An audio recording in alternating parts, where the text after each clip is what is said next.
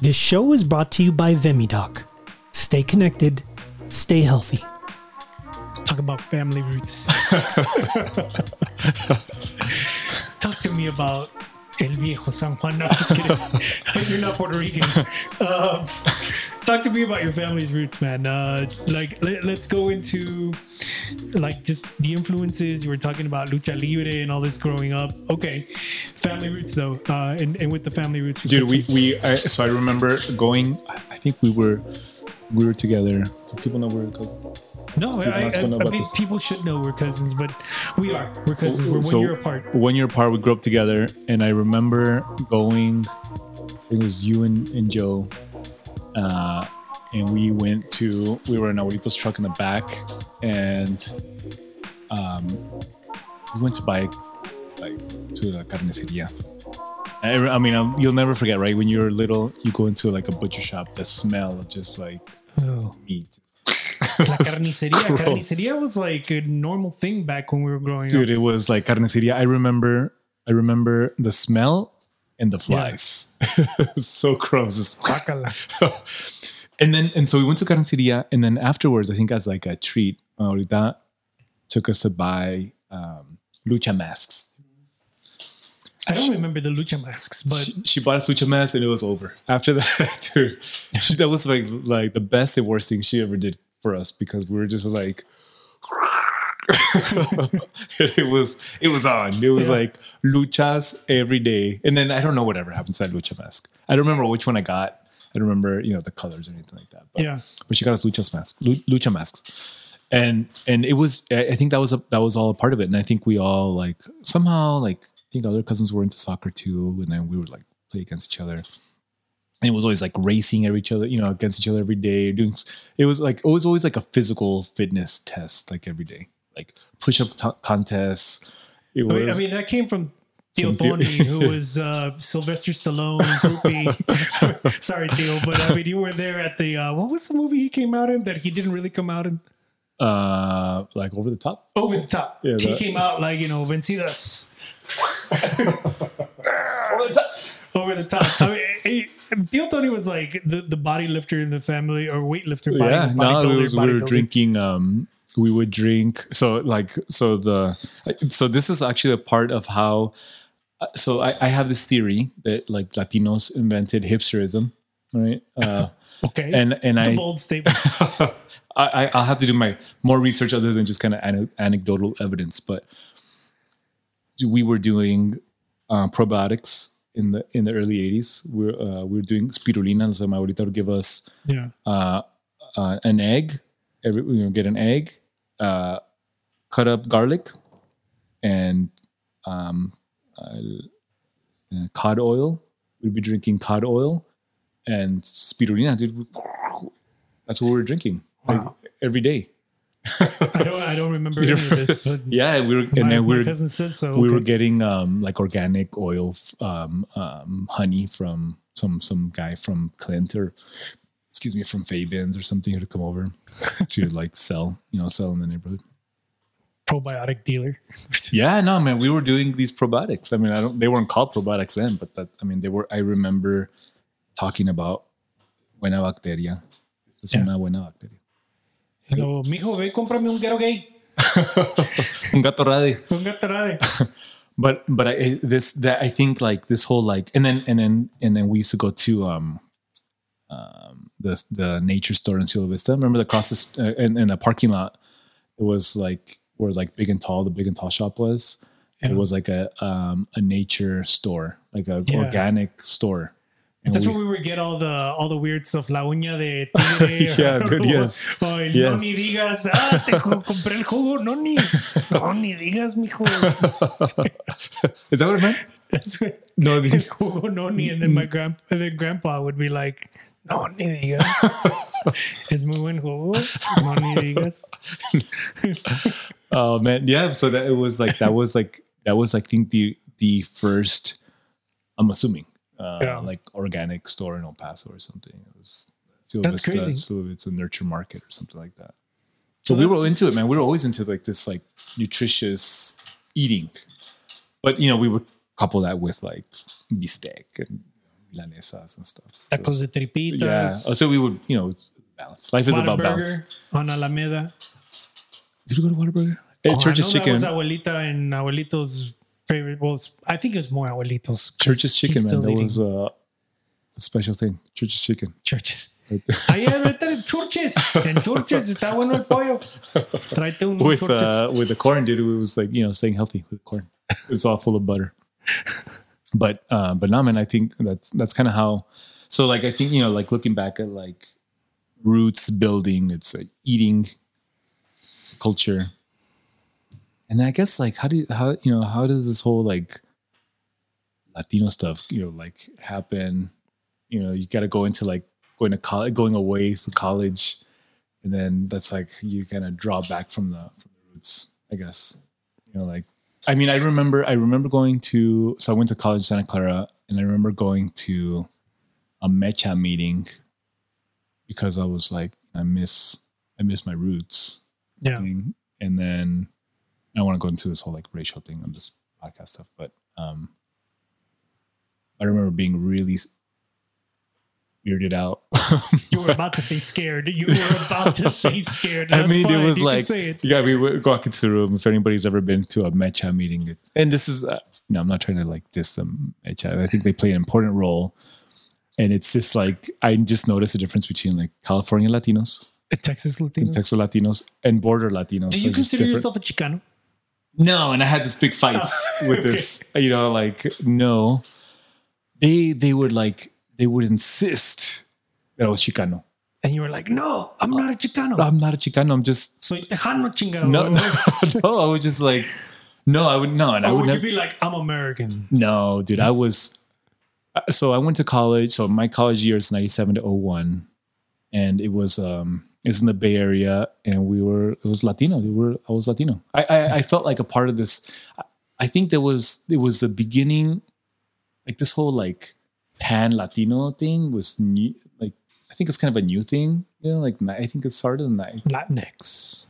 I think Latinx came from the Bay Area. I think because they would spell Bay Area Latinos. So I was a part of CHE, which was Chicanos in Health Education. I just told you I never considered myself Chicano, but that was like the pre-med group in the Bay Area. And it was like we had a chapter in Santa Clara, we had a chapter in Berkeley, Stanford, Cal State, all the universities in the Bay Area had even like in LA. And we would get together and have conferences. It was great. Like all the teams get together and have conferences.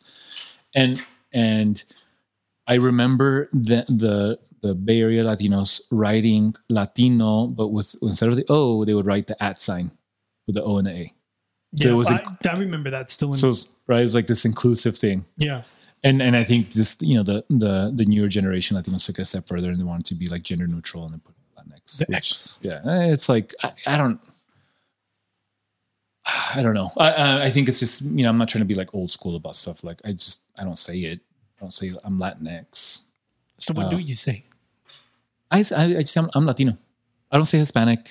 I'll say, I guess it depends on the context. Soy del Paso, chingado. Yeah. Soy Chuco. I'll always represent El Paso. I tell people I'm fronterizo. But are you Juarez? Do you consider yourself Juarez? Like, how does that?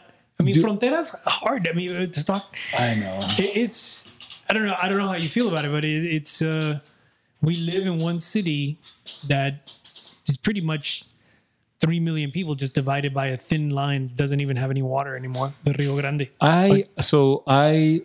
When I speak Spanish, so this revisiting this whole like eres el doctor. When I'm speaking Spanish to my patients, they will ask me if I train in the United States because my Spanish is more like Juarez Spanish. Like, I don't say like fresa stuff.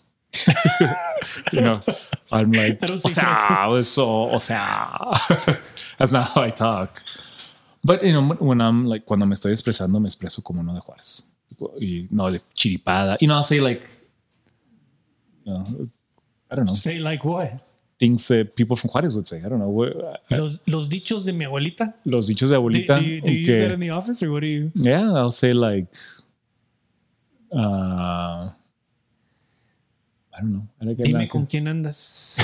But that's not specific Juarez, but you know, and I don't go around singing Noa Noa when I go into the room either. Go around. The other day I asked my dad, did you ever go to Noa Noa? No, mijo, ese era lugar de mala muerte. It's like, but Dad, there's a song about it. You should have gone to Noa Noa. Yeah. He probably went to Noa Noa, dude. We just don't know. We will never know. And now it's gone. It's forever gone. But I, you know, I definitely identify. It's a thing where, like, growing up, right? Went to Cathedral. There's a lot of kids from Juarez at Cathedral, and people speaking Spanish, and they're like, "No, eres un pocho. No, hablas como un pocho," which is like, there's definitely a lot of like division that I think is going away now. I think that kind of stuff is and that might be a speed through maturity. I think though that it's going away nationally, but I think that we were like, I think El Paso has always been like one step ahead of the rest of the country in a lot of things. Like, yeah, there were some things here that were maybe very us, but I always thought El Paso was like, I don't know. I thought the rest of the country looked like us, and it's not until like now. Oh yeah, when you go to college, 25 years later, that we're realizing, oh well, it's now turning into El Paso in other parts of the country. But to us, like, you know, I thought natural. Everything was 89% Latino. No, it's true, and it's part of the thing that made me feel bad for Latinos in the Bay Area. Where I was like, man, there's like no mentorship. You know, like there's not, like, it's a thing where you don't see Latino physicians. It was like a really big problem that we couldn't find mentors in the Bay Area. Yeah, because I'm talking about like a pre-med group, you know. Yeah. What was the one? So let's go back to the narrative. So you were telling us about just life and what influenced you. So what was the one moment you say, here's where it clicked. I want to do something with medicine, or I want to be a doctor. Like, is there a moment like that comes to your life, or no, it just comes later as you're studying? No, man, it's like, it was a bunch of happenings. It kind of informed a decision that just felt natural. It first started with Abuelita when she was diagnosed with cancer, and then, you know, my mom would sneak me into Thomason because they didn't allow little kids, so I would go visit with her. And then they really, our family really revered her doctors. I mean, like, I still to this day will hear about all the physicians and the nurses that took care of my grandma. Do you remember where you were, or how you were told, or how you found out that grandma had cancer? Yeah, no, I do, because we actually flew to San Francisco. So every summer I would make my pilgrimage over to San Francisco, and I don't remember why she went with me that time. She went with me, and her eyes were really yellow, so yellow, and it was just different. I don't know what, and I maybe I noticed it because my tia pointed it out. But we went on a lot of, like, it was almost like she was doing a tour, yeah, like it's straight. Like, looking back now, I'm thinking, like, she did a lot of the things that she never did before, and I remember that she, her and I know it wasn't just her and I, but all I remember was her and I sharing a meal in San Francisco. She ordered me shark. She asked me whatever I wanted to eat. Ordena lo que quieras. And shark was like, oh, dude, that looks awesome. It was like, and it was so delicious. You ate shark. I ate shark. And then it was just like all these things, like these moments with her. We went to the Redwood Forest, and we walks on the beach, just like very like packed experiences with my abuelita. It was awesome. And after that she got really sick. And then you know, like, they're not gonna tell a little kid that, oh, abuelita has cancer. It's just kind of those things. I guess it was just the times, and you just I just kind of figured it out. Just like she was sick. Was it more you trying to save grandma that you got into to medicine? Like, man, if I would have been a doctor, I could have maybe saved her. Or No.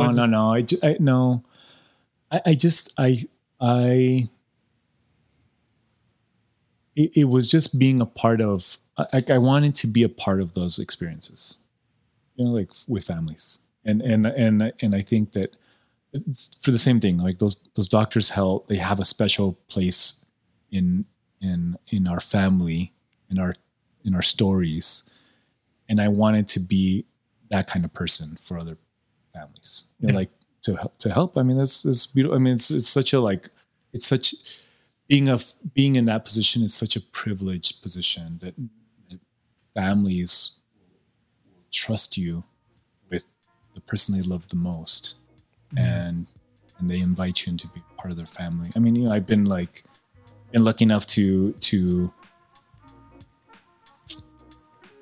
the greatest compliment that I receive is that when families tell me that I remind them of someone in their family. Mm-hmm. And to me, what it tells me is like that I'm relating to them. Like, hey, you remind me of my son, or you remind me of my uncle, that kind of stuff. And just like, hey, now I'm a part of the team. It's great. So there you have it. It's been fun, man. We're going to put a pause on that for now. And thanks for coming out. It's great being with you here in person. We'll bring it back as we continue to discuss the story of how it all got started. We thank you for tuning in. And we'll catch you next time on the Maspon's MD Show. This podcast is brought to you by VemiDoc. Stay connected, stay healthy. VemiDoc is a bilingual patient management app that helps doctors help their patients even before they need to make an appointment. This episode was recorded live on location at Maspon's Pediatric Gastro in El Paso, Texas. We hope to catch you on the next episode. We release brand new material every Wednesday during season 2 of the Maspon's MD podcast. The podcast is produced by BNext Global. The chief storytellers are Aldo Maspon's MD and Hector H. Lopez. Our music is by Giovanni Garcia and David Cutter. We'll see you next time on the Maspon's MD Show.